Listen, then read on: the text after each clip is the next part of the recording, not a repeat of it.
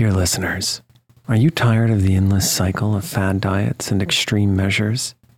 It's time to wake up to a better weight loss solution with Rowbody. As someone who's been through the ups and downs of weight loss, I know firsthand the challenge of trying to find what will stick. That's why if I qualified for Rowbody today, I'd jump at the chance for a scientifically backed program that supports long-term success. With Rowbody, you'll gain access to the most popular weight loss shots on the market, paired with personalized lifestyle changes. Over 200,000 people have already chosen Row to help them lose weight. Say goodbye to the roller coaster of weight loss dreams and hello to sustainable, real results with Rowbody. Go to row.co/snoozecast. Sign up today and you'll pay just $99 for your first month and $145 a month after that. Medication costs are separate. That's ro.co/snoozecast.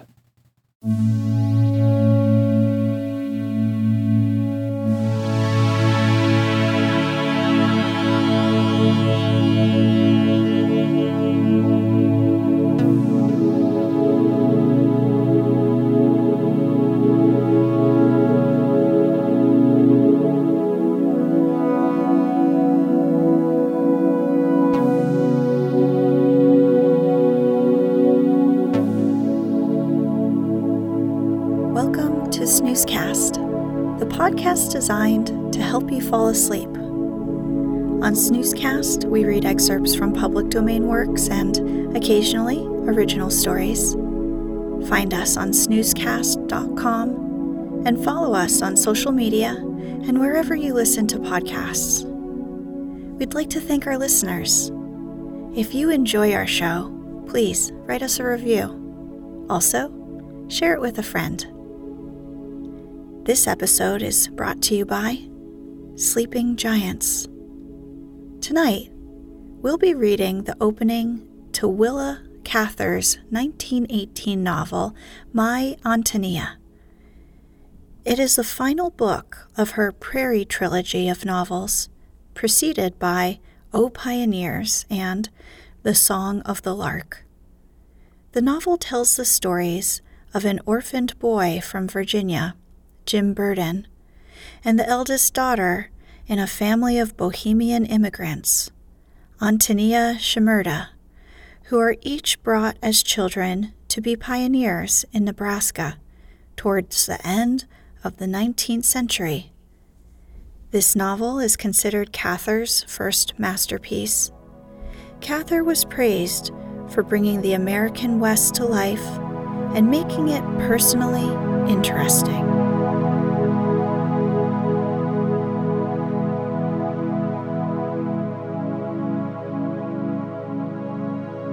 Let's get cozy.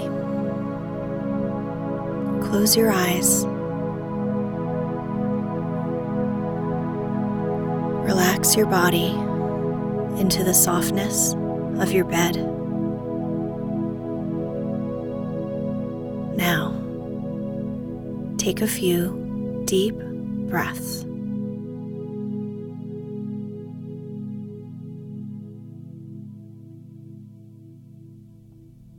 Introduction.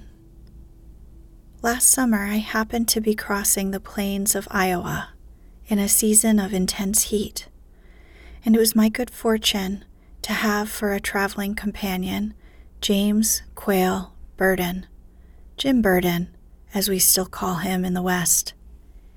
He and I are old friends. We grew up together in the same Nebraska town, and we had much to say to each other. While the train flashed through never-ending miles of ripe wheat, by country towns and bright-flowered pastures and oak groves wilting in the sun, we sat in the observation car, where the woodwork was hot to the touch and red dust lay deep over everything. The dust and heat, the burning wind, reminded us of many things.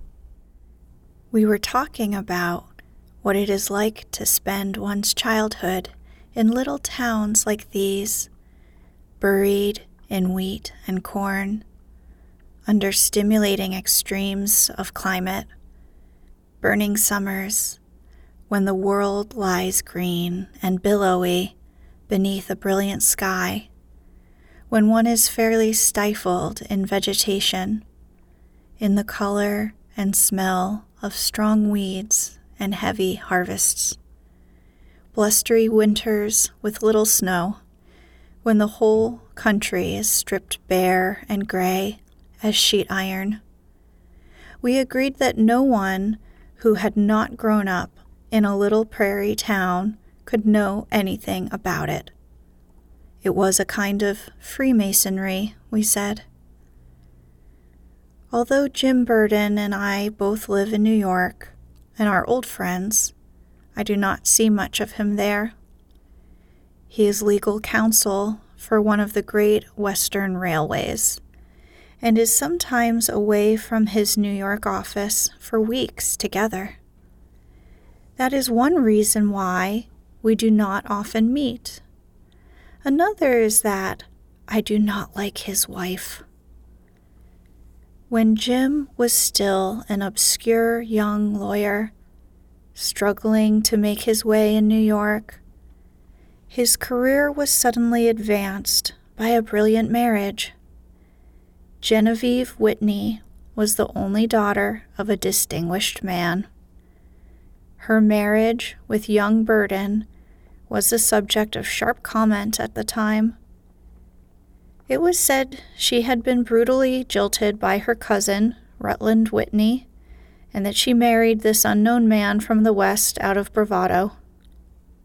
She was a restless, headstrong girl, even then, who liked to astonish her friends. Later, when I knew her, she was always doing something unexpected. She gave one of her townhouses for a suffrage headquarters, produced one of her own plays at the Princess Theater, was arrested for picketing during a garment makers' strike, etc.